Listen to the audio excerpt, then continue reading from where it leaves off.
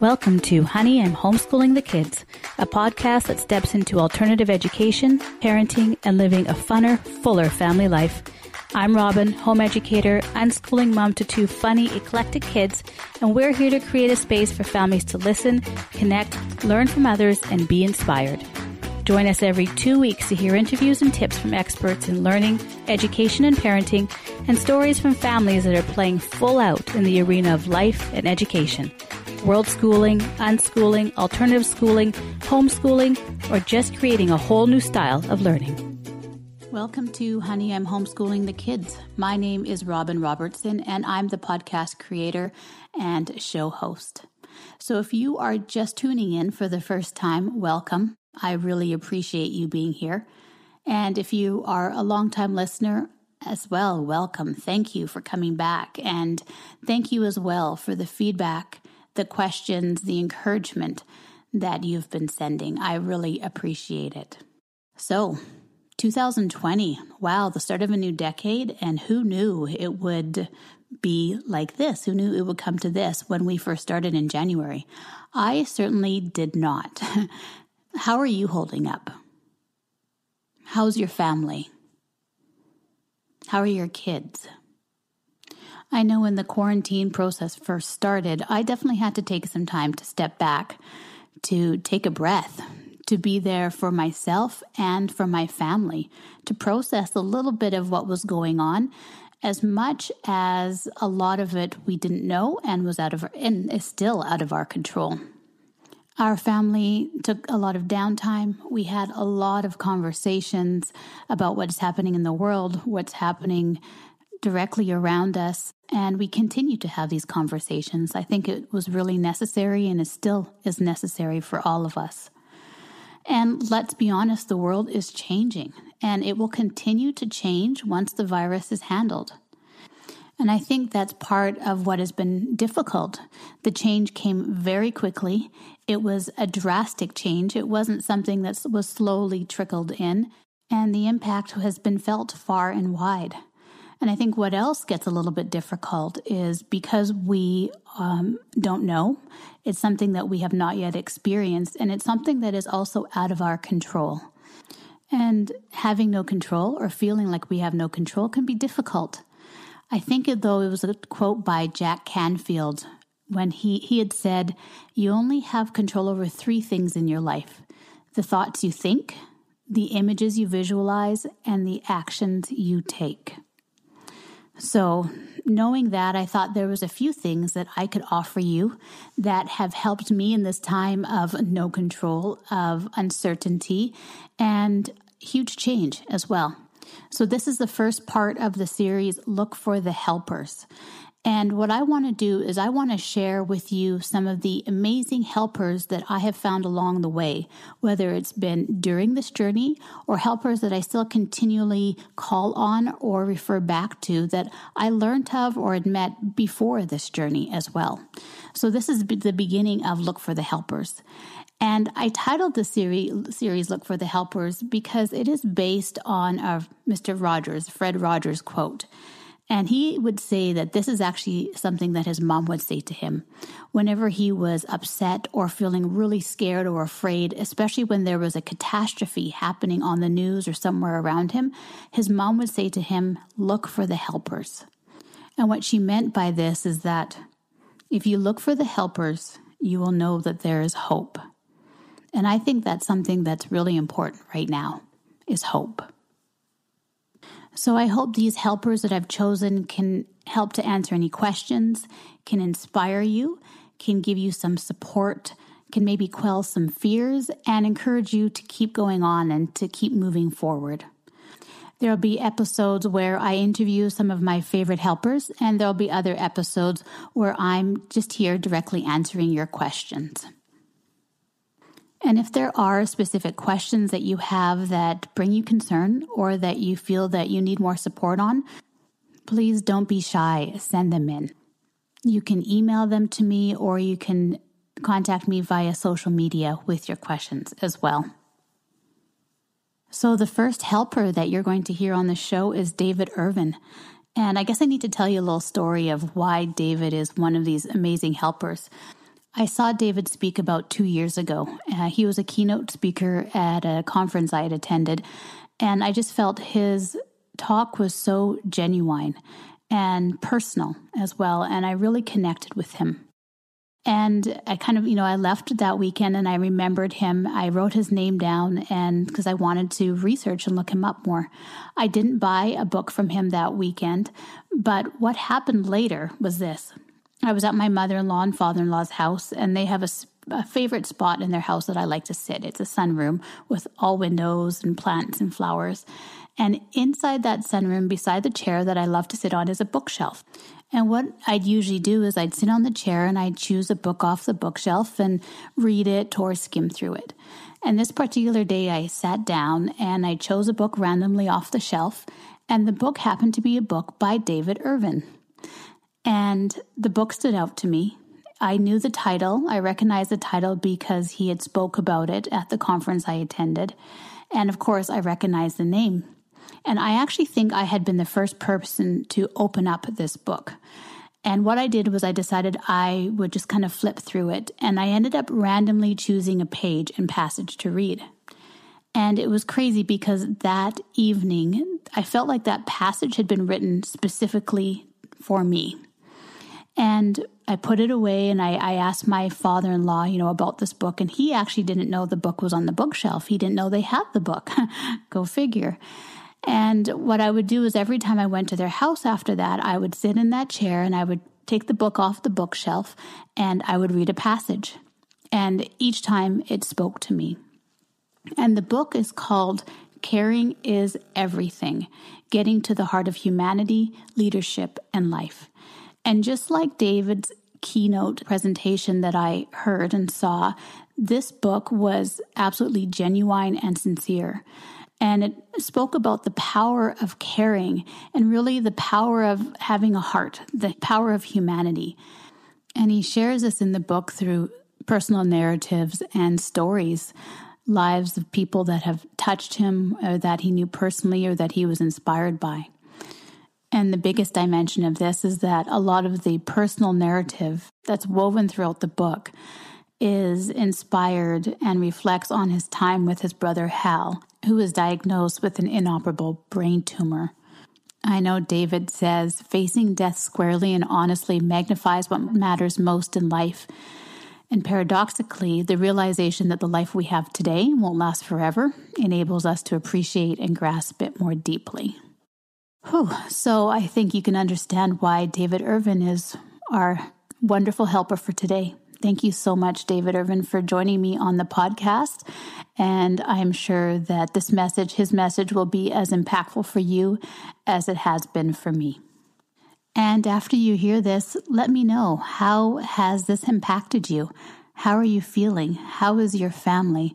And what did you take away from this? And if you have any questions, please ask. Enjoy the episode. David Irvin is the Leader's Navigator. He is a widely sought after speaker, author, and trusted leadership advisor.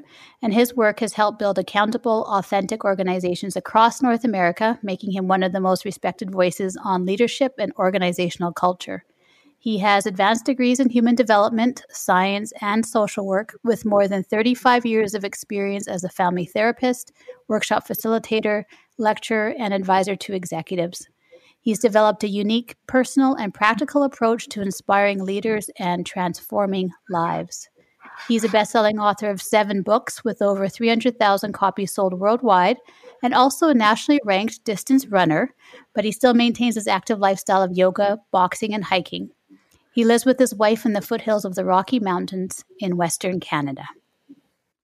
There, I tried to make it as succinct as possible because I know you have quite a diverse background as well. But oh, that's just fine. It's just a privilege, and I'm very humbled to have this conversation with you today, Robin. And I believe very strongly in the work you do and want to support you in this work in any way I can and support your listeners to be better leaders in their homes. Thank you. I really, really appreciate that. I'm very humbled that you came on. This series that I'm creating right now for this time that we're in with COVID and isolation, I've titled it Look for the Helpers. And look for the helpers comes from the quote from Mr. Rogers, from Fred Rogers, who was a child favorite of mine, actually. He was one of my favorites. And that quote comes because he would say, his mother would say that to him whenever he was scared or there was an event that was a bit of a catastrophe on the news or even in a movie. And she would tell him, look for the helpers. And the purpose was that if you look for the helpers, you'll know that there's hope. And I think it's important during this time. I think a lot are feeling a little bit of chaos and fear, and anxiety, frustration as well. But the purpose of looking for the helpers is even through all of that, there's still hope to be found. So you're definitely on the top of the list for helpers because you've inadvertently been a helper to me as well. I loved your book. I've seen you speak and I really appreciated it. And I think you have a lot of value that you can share for families that are listening as well. Yeah. So maybe you could tell a little bit more about your family and some of the defining beliefs that have helped you raising your family and building your community. Well, thank you, Robin. I probably will speak here more as a father and as a grandfather than in my role in my work with organizations because I believe so strongly in leadership in the home. I don't think there's any more important leadership than the raising of our next generation. And I feel very strongly about that. I have 3 daughters. I'm blessed with 3 daughters who are now grown. I have a 40-year-old who will be 40 next week, a 40-year-old daughter, and a 27-year-old daughter, and a 24-year-old daughter. Okay. And I have a 12-year-old grandson and a 12-year-old step-granddaughter.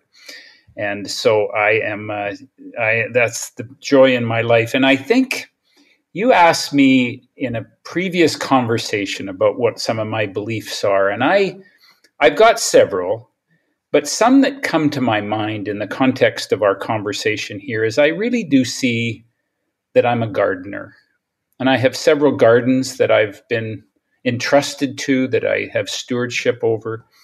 I'm not the creator, but I'm the gardener. I can plant the seeds. I can't make the seeds. There's some kind of a power beyond me that will help with the outcome, that ultimately will have that outcome. And the garden doesn't belong to me. My children don't belong to me. They come through me. I love the words of Kahlil Gibran, the great philosopher 100 years ago, who said, your children are not your children. Their life's longing for itself. They come through you, but they're not from you. You can give them your love, but not their thoughts. For their thoughts dwell in the house of tomorrow, which you cannot visit, not even in your dreams. So I'm doing the best I can, imperfectly, to be the best steward of this garden that I've been given in the context of my home and in the context of the work that I do. I believe in strong character. I believe that character I define as the courage to face the demands of reality, that when we really face our lives rather than running away from our lives, we have a lot. That is the roots of self-respect. And that my job as a parent is to help guide our children to themselves and to the courage that it takes to meet the demands of their lives. And I really believe in love, but I don't believe that I believe in the power of love and the goodness of people, but I don't believe that love means that I have to rescue my kids from their unhappiness. I show up, I do my job, I support them through their unhappiness. I want to be there for them when they're unhappy, but it's not my job to make them happy. And I will need to, and I guess my final belief would be is the belief in being human, that I do all these things imperfectly and that I try to have patience with myself and with my kids along the way, which I think is mostly required at this time in our lives. Yeah, absolutely. I concur. I mean, strong character, self-respect. I think that's essential for just building ourselves up as fellow citizens, human citizens of the world. Love and being human, where none of us are perfect. I think it's that lifelong process of just always learning, because we are never fully perfect. But at the same time, that's the beauty of life. Absolutely. So when it comes to when these beliefs, how have no, let me put it a different way, I guess. What are some of the things that you have grown through your gardening? I know there's the great analogy of parenting. Sometimes there's the gardener and the carpenter. The gardener, you have a vision of what you want to happen and grow in your garden, but with the garden, nature happens, right? Things happen, that certain weeds come up you don't expect them to, certain other flowers come up when you didn't know they were going to bloom, and there's always still beauty in it, but many times you can help to nourish it and to give nourishment to the soil, to help other things grow and plant certain seeds. But all in all, sometimes it's just the wild nature that happens, but it's still beautiful in the end. And sometimes we just have to let it. We just have to let it be. We just have to be with it and enjoy that beauty. What are some of the what have you cultivated in your garden, or what have you helped to not even cultivate, but what have you helped to grow in your garden that you see reflected throughout your life? Well, it's a very interesting question. I think my kids have probably taught me more than I have taught them. And one of the things is that, there's certain things in life, most things in life, you just can't control. Yeah. And we have to let go and give it to a power beyond ourselves to give that garden up. And there's no way that a garden is supposed to look we plant the seeds and we nourish it, and sometimes we have to weed it a lot, but it'll evolve, and some plants don't turn out as we want them to. That they make choices that they grow in directions that we hadn't planned. And I can't be controlling a garden. No plant ever grew because I demanded that it do so, or that I dug up the roots to expect it to grow. Every plant will reach toward the light. It has its own goodness within it. And my job is just to simply see if I can let that goodness come out. I have developed over these years of parenting a little philosophy about whether or not you're a good enough parent. Parents have often asked me this. And by the way, I'm in the leadership development field now. I take what I learned from family therapy back in the 80s, and I've applied it to organizational development in the last 30 years. So my work is in the corporate area, but I always love to return to my roots, which is parenting. And parents over the years, just like leaders, have asked me, how do I know if I'm a good enough parent? And how do I know? Question. Yeah, and how do I know if I'm a good enough leader in my home? And how do I know? And I really have, what I have learned in my gardening over these years is it's very simple. And here's the answer. And for those of us who, I'm not an academic. I taught at university for 3 years, but I didn't really belong in that environment because I just kind of speak from my heart. But here's my philosophy. And that is, do you enjoy parenting? Most days. And I really find that I am my best parent. I'm my best grandparent. I'm my best self when I'm not trying to be a good parent, but I'm just enjoying my kids. And that doesn't mean, and by the way, that means that there's got to be structure in the home, and there's got to be some rules, and there's going to be, because if there's no structure, I'm not going to enjoy parenting.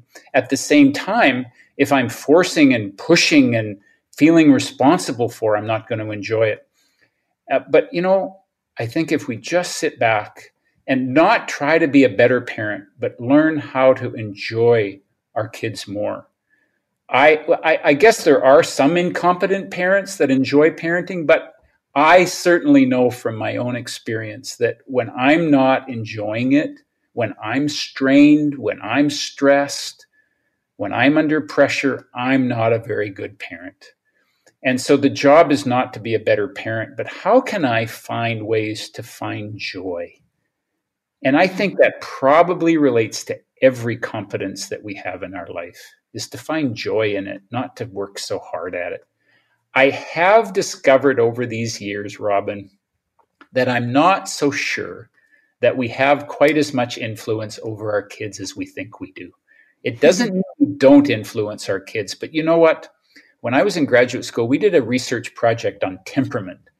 And what we learned is that 1 out of 5 kids, most parenting studies are like the effects of bad parents on kids.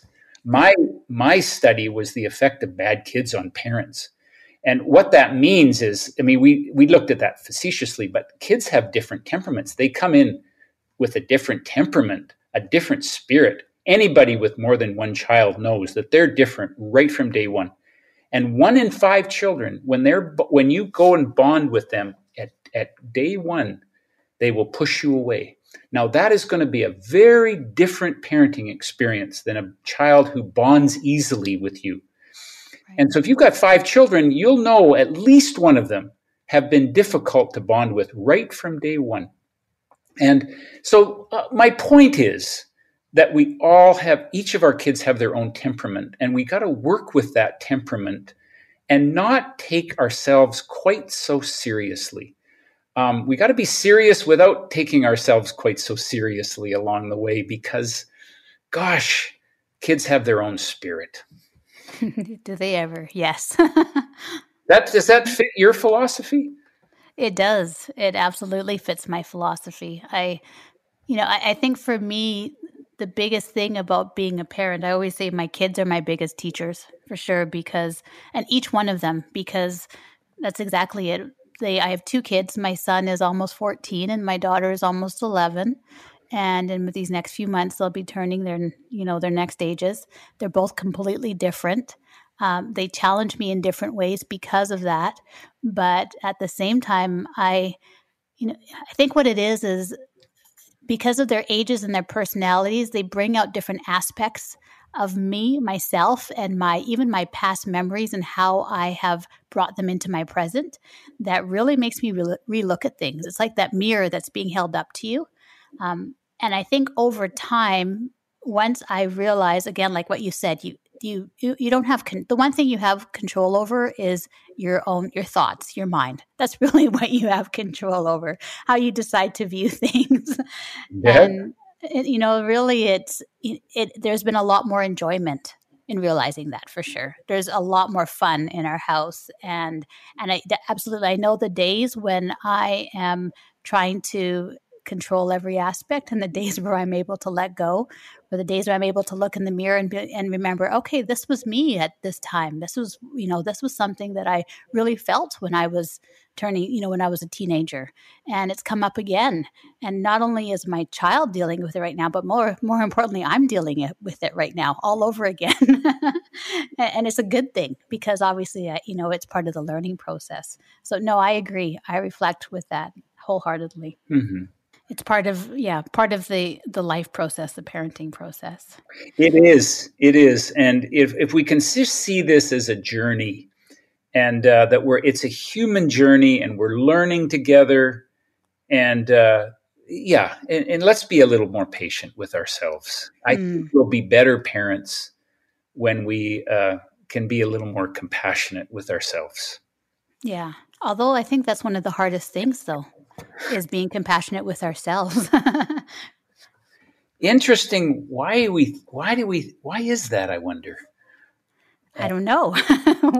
Well, and also being a parent, I think sometimes it's difficult, because being compassionate with ourselves is we use our children as a reflection of the things that we want to accomplish or show the world, our outside appearances in so many ways. It's, if we're not doing it, then we want our kids to do it. And therefore, it's a direct reflection upon us. So as much as we're hard on them, we're hard on ourselves too. This comes back to my philosophy, and I have needed to be reminded about this often by my wife, but that our children are not a reflection of who we are. And this is, if we don't have a sense of our own worth and our own identity, aside from parenting is one aspect of ourselves. But if we define ourselves by our parenting, just like if we define ourselves by our career, and then what happens when we don't have a career, you aren't what you do. If you are what you do, then when you don't, you aren't. Right. And so how does one develop a sense of themselves, so that parenting is an expression of yourself, not a definition of who you are? Otherwise, you're going to have your kids living with you when they're 40. You'll never really let go, because you always will define yourself by that. And then watch a minor hockey league game and watch the identity that parents have in themselves, and watch the parents that are at peace with themselves and can experience their children expressing, whether it's a game or in the arts, where we can see that our kids can fail and succeed without it being a definition of ourselves. And this is a big piece of my belief, that we really need to let go of this sense of identity. Otherwise, it's a huge pressure and creates all kinds of anxiety with kids when parents don't have a separateness of their own identity in the lives of their kids. Absolutely. Yeah. So if you're a parent that's really hanging on, that hasn't separated that identity, how can you start doing that? Oh, it's a great question. First of all, is to recognize it, to recognize, you know what? I'm overly identified with my kids. If my child comes home unhappy, I'm unhappy. If my child comes home failing, I failed. If my child fails at their whatever extracurricular activity they're doing, I failed. Notice when we're attached to their emotions and to their lives to the point that it becomes harmful to us. So that's the first step, is to recognize it. The second step is to start to get some support with it from maybe a mentor. Maybe your spouse could be able to be helpful to you. Oftentimes, we have one spouse that gets attached to their career and one spouse that gets attached to their parenting. And maybe we can just support each other to help each other with that, to say, listen, when you see me overly involved with the kids, when you see me showing love by taking responsibility for them, help me out with that. Or if, it may be a single parent, or you may not have a supportive spouse, but find somebody that can support you with this, a model, a role model. Maybe it's a grandmother that you've got, or a parent in your life that can help support with this, or a family member that we need a guide to help us see to see a mirror of ourselves. It's like the eyes can't see themselves. You have to have a mirror to show you these things. So it's helpful to have a guide. And then thirdly, just to really be conscious when you start to see yourself feeling what your children feels, and just start to recognize, boy, I want to really stop doing that. And actually, you can ask your child for help. You can say, you know what, I take too much responsibility for you. And I'm learning how to separate. And you know what? You talk to any teenagers, and they would love to hear that. Help me separate, because teenage years is about separation. Now, you don't have these conversations with very young children, because that's when you really do identify, when they're very, very young and you need to be bonded with them. But the more independent they get, your children will help you with this if you'll just come clean and be honest to say, listen, I love you, but your life is not my life. You're going to have to make your own choices. And I need help to help with that separation. And it doesn't mean we're going to agree with each other all the time, but let's talk it over and have open, honest conversations with each other about it. That's another way of really working with it. But the main thing is to start to see that you're in that pattern, and that it's not just not helpful to parents. It puts pressure on kids. And every child, every teenager particularly, will feel that pressure if parents are overly identified with them. And we call that love, but it's not love. That comes from fear. Fear of ourselves, fear of, it does absolutely come from fear. I know that lately it comes from my own fear, my own insecurity as a parent. What if I don't do it right? If I don't invest enough? And it's unfortunate that I think I began to figure this out about the time my kids left home. So it's unfortunate, but that's the journey. Anyway, I cut you off. What were you going to say? No, that's okay. No, that's actually, and I was going to ask, like, how long does that take? Recognizing, getting support, being conscious. Is it as a process that's individual to each person and how they're processing and getting through it, and to each child along with them that's helping them out? Yes, I think, it takes I have written a book about raising accountable kids, but my whole philosophy about it is that it takes two things to raise kids. You got to support kids and you got to push kids. And you actually don't have to push kids. You just have to make sure you don't rescue kids from being pushed by life, because life will push kids. And it's always a balancing act, and we never get it right. But what kids will tell you, my daughters will tell you today, that they were loved not because we did it right, not because we had a perfect balance, but because we struggled with it every day. Should I support them right now, or do I push them right now? And usually where one parent is better at these than the other. But if you are struggling with it, just know that you're invested in it. The easy way to do it is just to give them support and let them do what they want. I remember very specifically when my daughter was a teenager and she wanted to change her curfew. And Val and I struggled with that for days. And I said, she gave us about a week's notice. And I said, I don't know whether we can do that. And I said, prove it to us. And so she did her research and she presented it. And Val and I wrestled with it. And I don't know if we made the right decision, but I'll tell you, and my daughter will look back and say, well, you cared enough to invest in the journey. Now, she may not have articulated that, but I know that our kids feel loved. But it's not because we get it perfect. Right. What we're trying to do so much is to get it perfect. Yeah, that's just breeds anxiety. And we've got enough of that in our world today. Yeah. Don't we ever? Yeah. Particularly at this time when we have kids, and you're in the homeschooling business, and I know enough about homeschooling that homeschooling really only works. I'm a naive outsider here, but homeschooling really only works if you make the decision to be a homeschooler and you've got the right temperament for it. But when it's foisted on you, I don't know that I would call that homeschooling. I would just say that we're imperfectly learning together. And let's be easy on ourselves. And this is not a time for high productivity when we've been foisted into these roles of teaching our kids. Let's be human with each other. I hope that's aligned with your approach. Yeah, it absolutely is. I think that's what a lot of the homeschooling community has been saying right now is this is not actually homeschooling. This is school being brought to the home, which is a very different thing. It's suddenly schooling at home.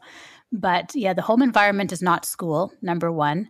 The parent is not the teacher at the school. And yeah, a very different relationship is formed for sure. I think there's a lot of, in homeschooling, you get to the point where I think there's worry about, maybe in the beginning, there might be the academic worry, but what happens to the majority of homeschoolers is you start to get into, you realize it's about the relationship. It's not about the academics. It's about building that connected relationship with your child, and that foundation will then help in their learning and their lifelong learning journey that you can be a support to, essentially. So yeah, it's very different from all of a sudden school coming into your home than homeschooling, than learning from home, for sure. So this is a time, can you find a way right now to enjoy the process?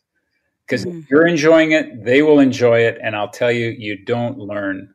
Yes, you got to be challenged. But if you're not essentially, for the most part, enjoying the challenge, see if you can change that process as a parent and find a way to relax more with it.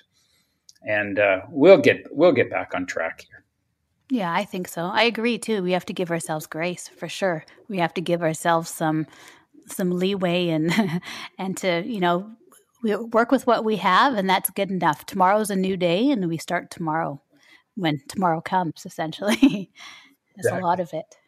So what happens then when, I've been hearing from a lot of parents who, that is the concern. They're at home now. They're either not working or they're still working almost full time from the home. They've got their kids at home. Their kids have work and assignments to do. They're trying to connect with technology. They need the support from the school, but the school is also still scrambling and trying to get their things together and deal with so many other things that are coming into play right now. And then they think, okay, when school comes back, is my child going to be behind? What should I do right now? What can I have them? How do I keep them busy? But while I'm working, it's a little bit of a chaos being thrown into the balance of things. What would you recommend to parents? This is a time to get connected with your kids. This is a time to build community. I say this in the workplace right now. This is not a high productivity time. It's a high creative time, and it's a time for community. It's a time for building relationships. This is an opportunity to get close to your kids. Let go of this crazy, insane fear. It's the same fear that parents have that says my kid has to be reading by the time they get to kindergarten. And the same pressure. And kids don't need that pressure. They pressure themselves enough. Challenge them, yes. But you know what? let's be creative. What can we do to learn together? And how can I use this time, precious, precious time, that maybe there's an opportunity to get close to my kids? And I'm not going to be, if I'm working at home and being close with my kids and I have to have that boundary and it feels crazy and nutty, that's understandable. So let's take some pressure off of all of us and say, I'm not going to be productive at work as productive as I want to be. And I'm not going to be productive in the classroom. And you know what? So kids lose 3 months of productivity in their classroom. What they will gain may be in a new joy for learning. They will make up next year. If you can make this pleasurable and enjoyable and creative, maybe they will get newly inspired with their topics when they get back to school next year. Let's take this horrible pressure off that it's the same pressure that says we got to have kids playing hockey all summer or they're not going to make the professionals. And it's crazy, anxious thinking that just permeates our world today. We got to be the best at everything. And maybe we just have to be really good at being average and find what our gifts are right now and let those excel naturally. So that I feel pretty strong about this. I might stand to be wrong, but let's take that pressure off of ourselves because that will permeate into our kids. And then we get into a whole anxiety thing. And at the same time, we don't want our kids watching Netflix for 40 hours a week either. So we've got to have some limits. But let's bring some joy into it. Yeah. Do you think that this is also a time because it's so different from what most have experienced, what many have experienced, that it's also bringing up fears that have already been there, but now just the situation has exacerbated it, or it's finally made them come to the surface and we've had to really be present or face them when maybe we, through our busyness and activities and extracurricular activities and work and all of those other things have just been a way to kind of tamp them down? 100%. There's an old saying that circumstances don't determine a person, circumstances reveal a person.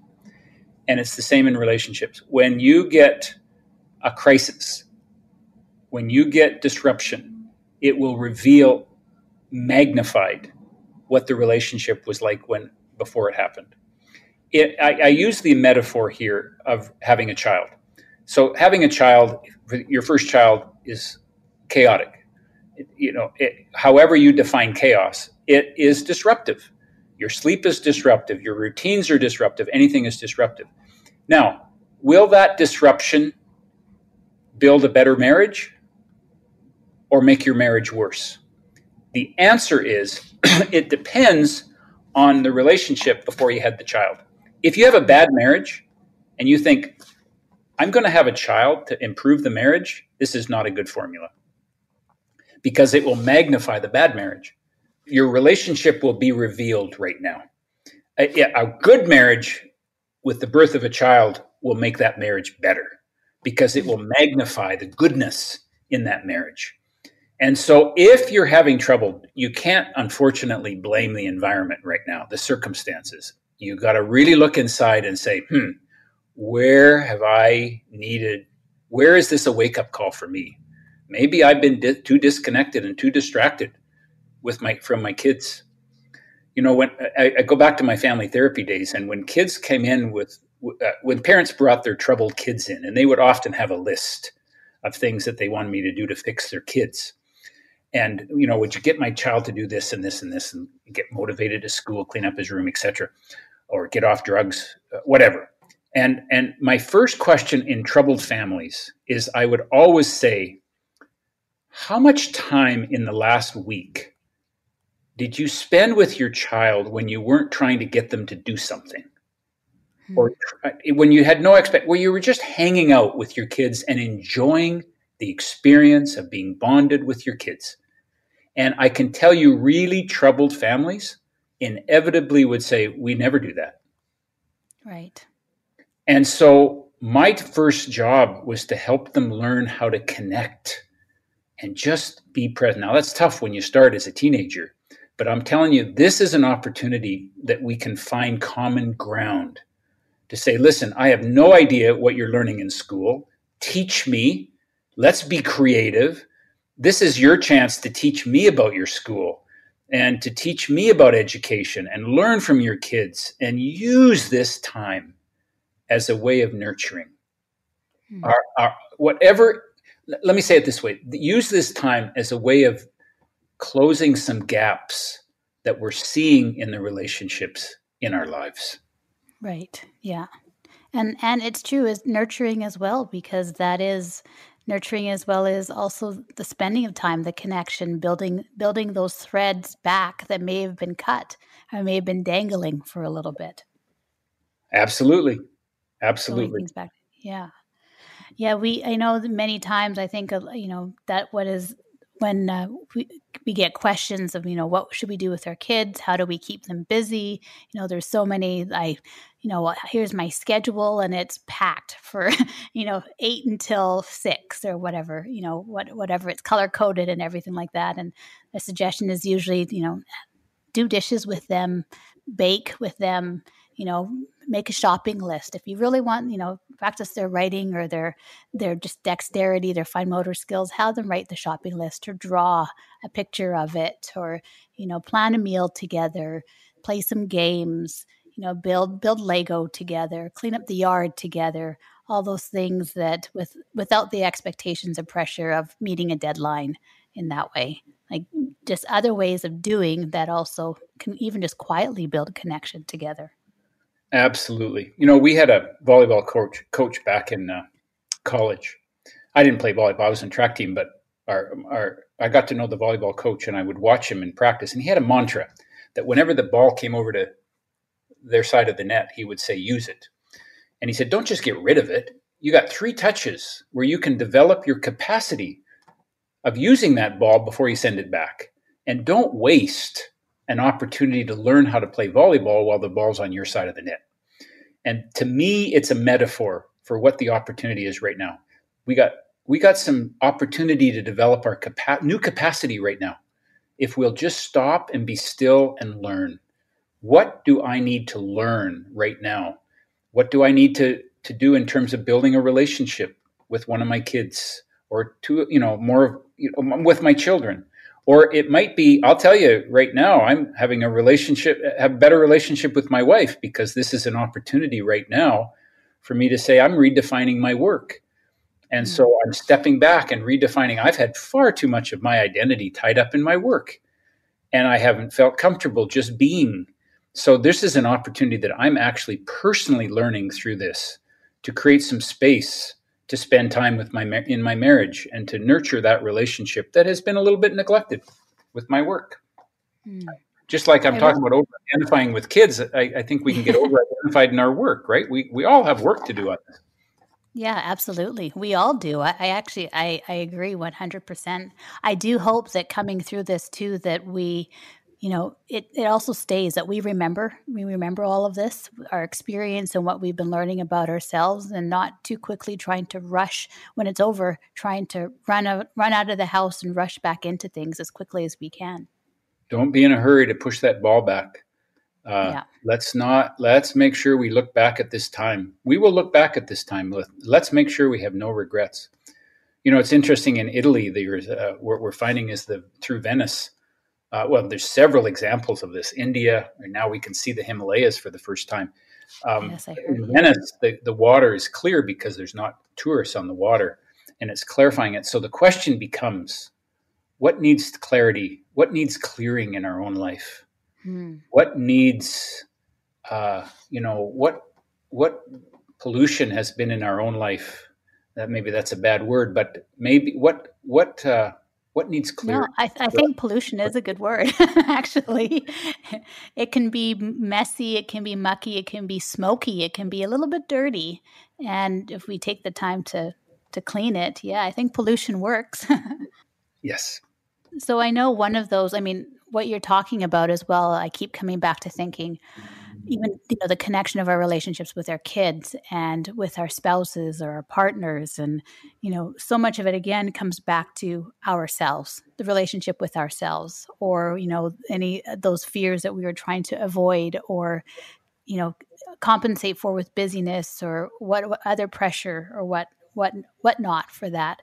But I know you talked about being still, but also part of being still is slowing down, taking the moment to be present. But you had also mentioned, I know this is on one of the videos that you had, is putting your oxygen on mask on first.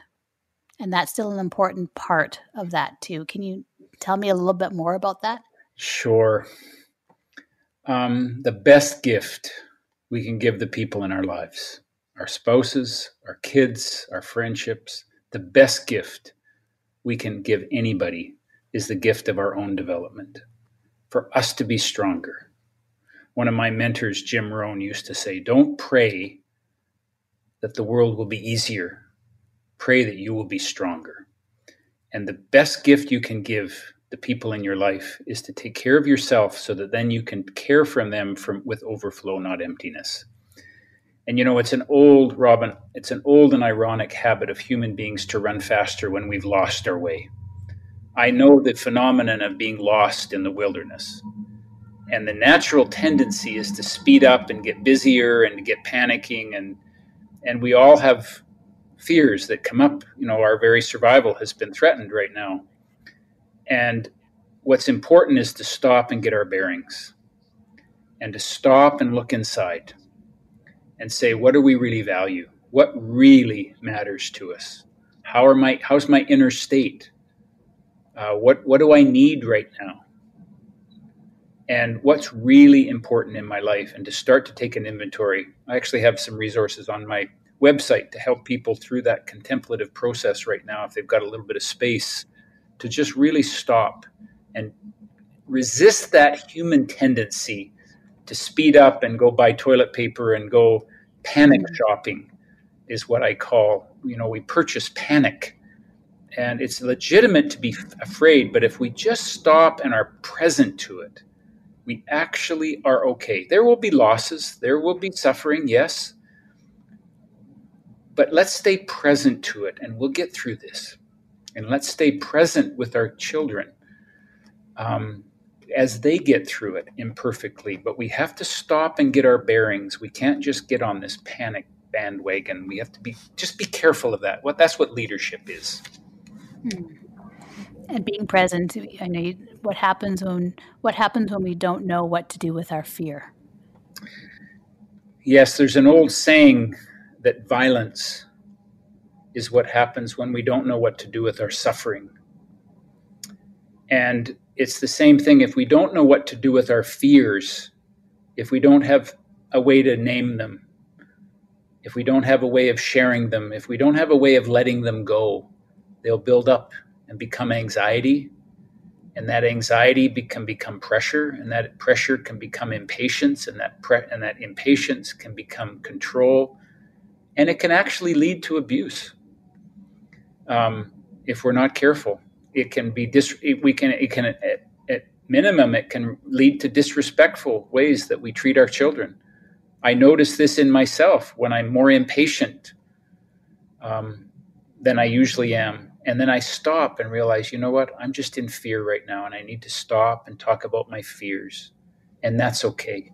To name my fears rather than pushing them down, and then they come up in an indirect, destructive way. And if we don't get angry at somebody else, and we don't get impatient with somebody else, we'll probably, if we're not letting go of our fears, find that we take it out on ourselves, and we take it out on our body, and it leads to internal stress, which leads to disease, which leads to abuse against our own body.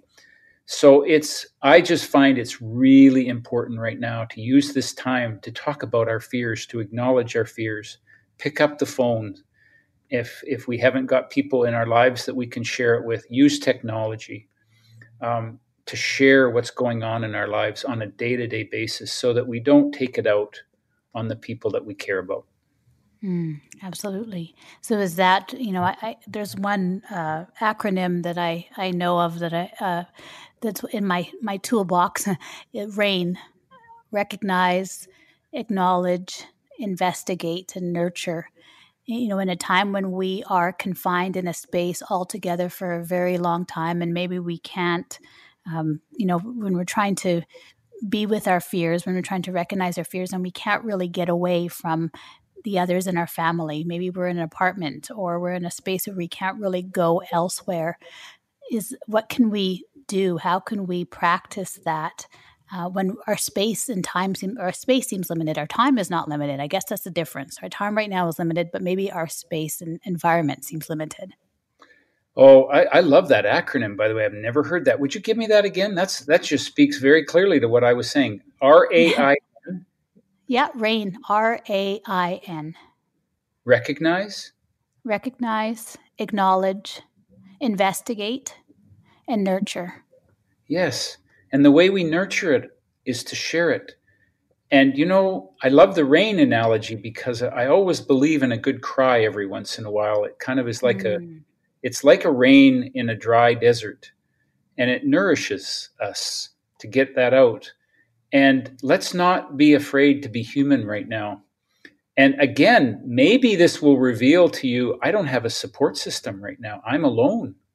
And I don't have a support system except being with my kids.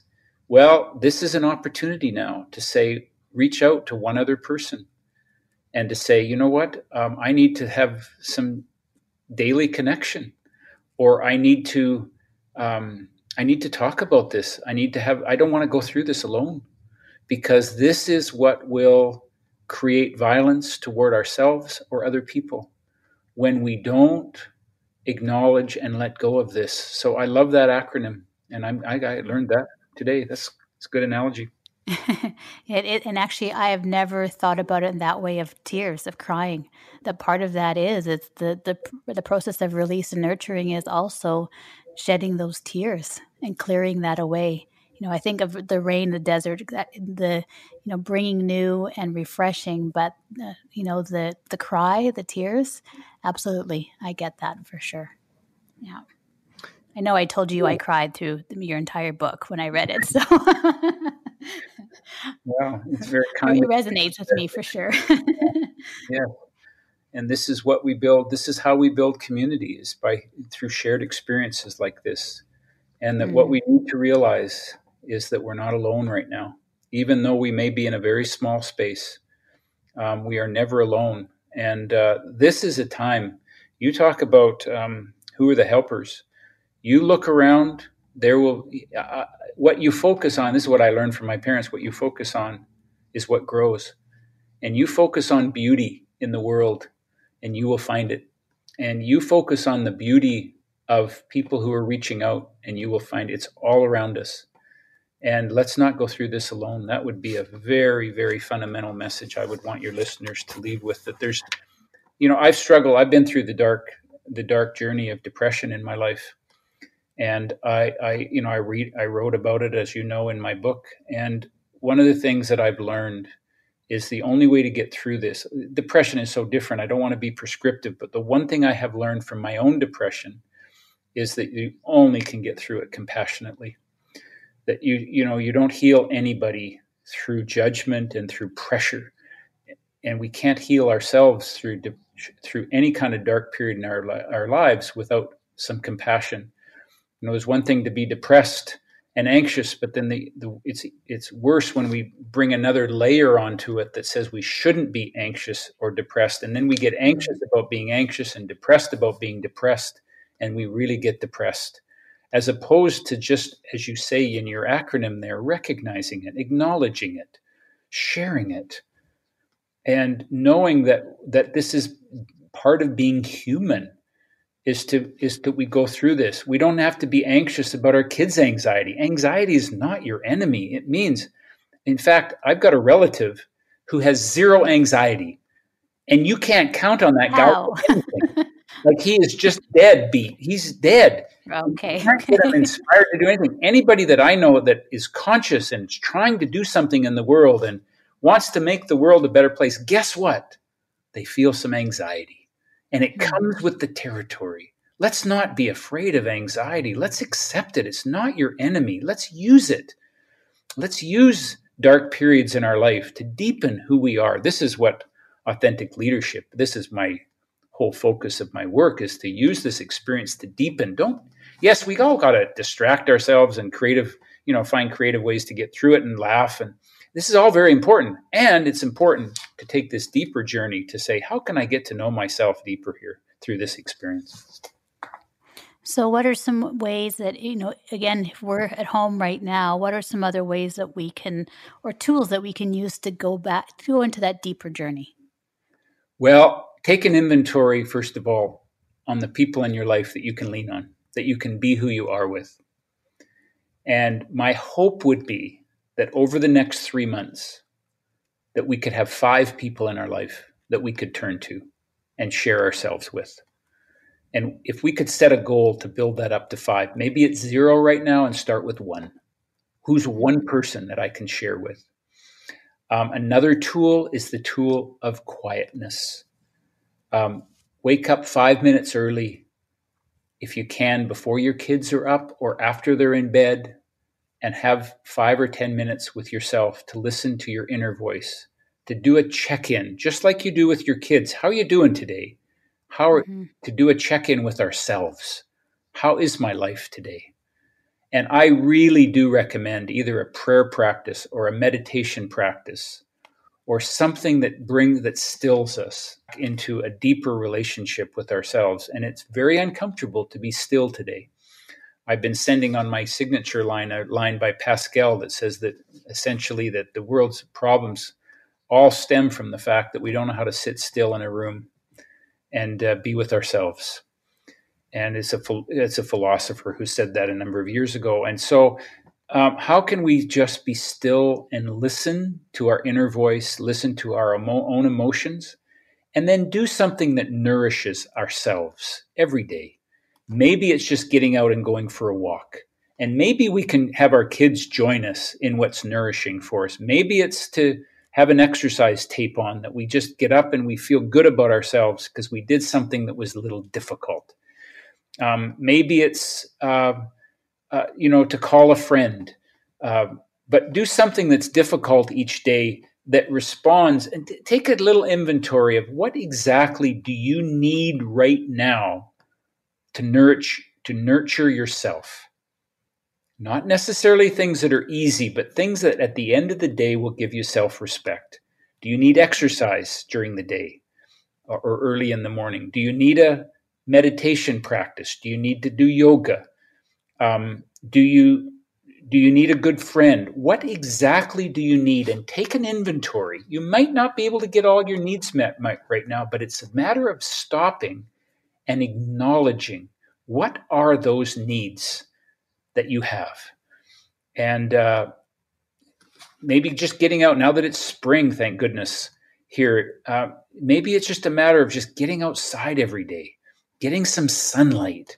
What is it that you need? So stop and take a careful inventory of that.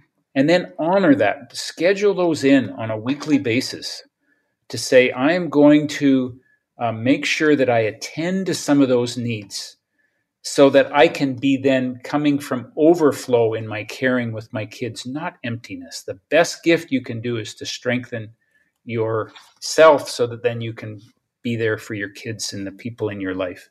Maybe your need is for some self-study where you take some time and read for yourself and step aside and develop some development for yourself. Again, I don't know that we can always meet those needs right now if we're in the midst of a lot of demands, but what's wrong with at least acknowledging them and then making a choice? Well, you know what? Right now I can't meet all those needs, but I'm not going to bury them. I'm going to keep them first and foremost, that when the time comes, I will see what I can do to meet those needs. Right. When we don't honor those needs and the need, these are not just wants. This is the thing that we can all learn right now, is the difference between wants and needs. And it's really what we need to sustain our spirits, our minds, our bodies right now, so that we can really be there for other people. And this is a tremendous opportunity to just take a careful evaluation of what that is. I like I absolutely agree. And those steps that I understand, maybe we can't do them daily, but even once a week, would that be enough to try and gradually work towards them if they're not, immediately available to us on a daily basis? 100%. If you if you take a look at what your needs are and say, how can I meet those needs at least once a week? That would be a huge start for most of us who have a tendency and an orientation toward helping everybody else more than we help ourselves. Right. Yeah. And I guess the biggest thing in that is if you're a parent, then what the biggest thing is that those actions are teaching our kids. They see us making the priority and doing those things and then therefore getting better. So it's so much easier for them to learn from that and maybe even replicate that as well. 100%. We're modeling for our kids how you need to take care of yourself. And just doing what you want to do isn't necessarily taking care of yourself. Sitting in front of a television for 3 hours, yes, it's good to relax. And maybe we have a need for some of that. But when it becomes an escape, that's what we want to do. But that doesn't necessarily nourish us. And the way you know whether something is nourishing is, do you feel fulfilled afterwards? Do you feel satisfied? Do you feel better about yourself? And I know if we, when you're involved in stuff, self-care isn't necessarily comfortable, but it will leave you a sense of it'll fill you up with self-respect if you're doing what your needs are, as opposed to just what's easy and what your impulse is.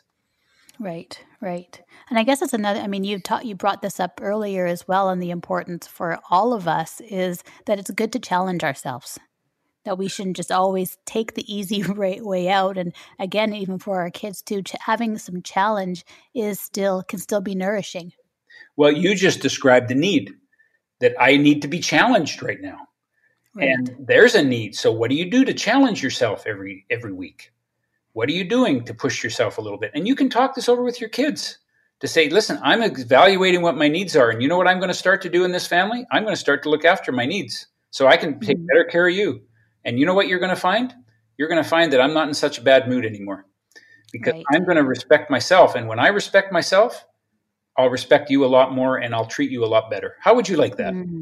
So I need your help. I need your help to, when I'm exercising in the morning, that's what I'm doing. I'm building self-respect so that I'll take better care of you today. Now, I know when you've got preschoolers, you're not going to understand that, but you'd be surprised that how much we can do. We can bring our young kids into this. It's really being creative. Right. Well, that's even like what you had said. If you need some time outside, we need some vitamin D, we need some fresh air, a little bit of time in nature. Instead of, we can bring, even if when they're young, bring them along with us. Maybe stop and right now it's, let them play in the mud, or, just take the moment to walk slowly with them or have them along with us during that activity. Looking for beauty in the world. Yes, bring them along. And I know this is age specific, but we do have to find common ground. The best way to nourish our families, where you bring this from self into your family, is to find a common ground that meets everybody's needs, so that we build a need for connection, which is an important need that we all have. Well, let's do that together, share experiences together. And we just got to be really creative how we do that separately in our world where we're our friends. But for example, my wife, she's got a sister and two very good friends that get together every year, and they always get together in the spring. And they couldn't do that, so they're having regular Zoom calls where they have a chance to really just connect, because I know how important that is to Val, to have her female friends. Well, you know what? Technology is not a great tool to get connected, but it's a great tool to stay connected. So, we can use technology to meet some of those needs too, when we stop long enough and just at least take an inventory exactly what they are. Okay. Yeah, it is absolutely important. And I guess that's also one of the ways that, we can be our helper to ourselves by choosing our needs versus our wants. But by taking care of ourselves, then we're also being a helper to others. Well, that's really well put. Be a helper to yourself. Wow. Hadn't thought of that one. That's a great idea. A great image to have.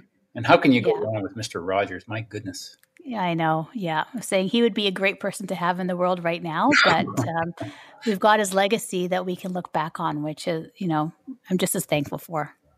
One of the things that I teach I take leaders away for 3.5 days and we go up to Banff, although I'm going to be planning on doing it virtually now, of course, but I'm going to put an online program together where people can have that opportunity, but until we can get back to doing this live. But one of the tools that I use there is when we talk about community, you can have an internal community as well.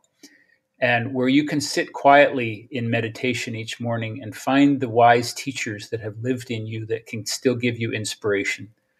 You can sit with your grandmother who may have passed away several years ago, or a mother or a father, or for that matter, you can bring Mr. Rogers into your meditation and quietly imagine him sitting with you. And what guidance would you take from Mr. Rogers today about how to be a better parent? And we can learn from those who live within us, whose spirit lasts longer than their life. We can be a part of something bigger. And if we can connect with that, maybe we can help contribute to making this world a little better. Wow. Thank you. I have goosebumps all over my body right now thinking about that. Yeah, absolutely. The internal community and having those who were guides, role models, mentors with us, whether it's our meditation or when we're sitting in our quiet place. Yeah, absolutely. That's really, really powerful. Thank you very much. Well, I think actually that's a perfect note to end it on. I don't know if we could really say any more. I really appreciate you taking the time. Is there a place that we can also go to find out more, contact you? Or I know you said you also have some of the tools available on your website as well. Yes, I do. And you know what? Before I mention my website, I've been on a project, and I just feel inclined to share this. I've been on a project since my brother's death 3 years ago, and it's my wall of influence. And it's one of the exercises that I take people through in my leadership program. And it's on my wall here in my home office of the 25 most influential people who have helped shape me and make me who I am today. And I've written most of them a thank you letter, or I've visited them. If they've passed, I've sat on their gravesite. And my two questions that I would leave for your listeners would be, if you were to do this exercise, who would be on your wall? And even the second question is even more important than the first, and that is, whose wall will you one day earn the right to be on? And maybe we could use this time as a way of saying, what if I could earn the right to have me be on somebody's wall? One of my kids put me on their wall one day. Whose wall will I earn the right to be on? And I think this is a terrifically important time, a great opportunity for us to reflect on these deeper questions if we'll allow the busyness to settle, and so that we can see a little more clearly into our own lives. Now, having said all that, I'll give you my website.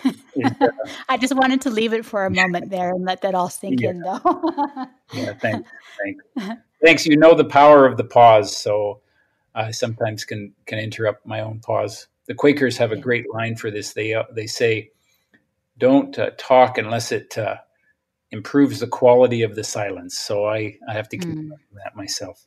That's a good. And my website for resources is very simple at davidirvine.com. And Irvine is spelled just like Irvine, California. So David at davidirvine.com. Okay. IRVINE. Yes, you got it. Okay. And ironically, there's a Dr. Irvine spelled exactly the same way in my town here. Oh. So that's an easy way to remember it for sure. Oh, yes. Yeah. I for the listeners that are listening, I had told David earlier that my introduction to him was I had the chance to see him speak 2 years ago, and it was wonderful and very touching. But really the greatest impact was when I was able to connect with his book, Caring is Everything. And I think I have shared it on social media before too while I was reading it, because I found so much value from it. It's a memoir. Really, it's a book about leadership and development, but it's told through David's personal eyes of being with his brother while he was dying. And it was one of the most impactful books I've read in a very long time. And it touched my heart. And it was so personal. And that's why I wanted him to be one of the helpers on the series. So thank you so much. And I just want to say thank you. And I encourage anyone that you get a chance to go to David's website, read the book if you can. I would love to talk about it with anyone as well, if anyone has read it, and explore it more as well. So I really appreciate you coming on today. Well, it's an honor and a privilege. And I just want to say, Robin, keep bringing beauty to the world. You're doing good work, and I'm just privileged to be able to do my part to support the work you're doing. So all the best to you and your listeners, okay? Thank you so much. Thanks for tuning in today. If you enjoyed this episode, please share, leave a review or comment. I'd love to hear your thoughts, ideas, and reflections on the episode. You can go to the website, imhomeschooling.com, or email me directly, robin@imhomeschooling.com.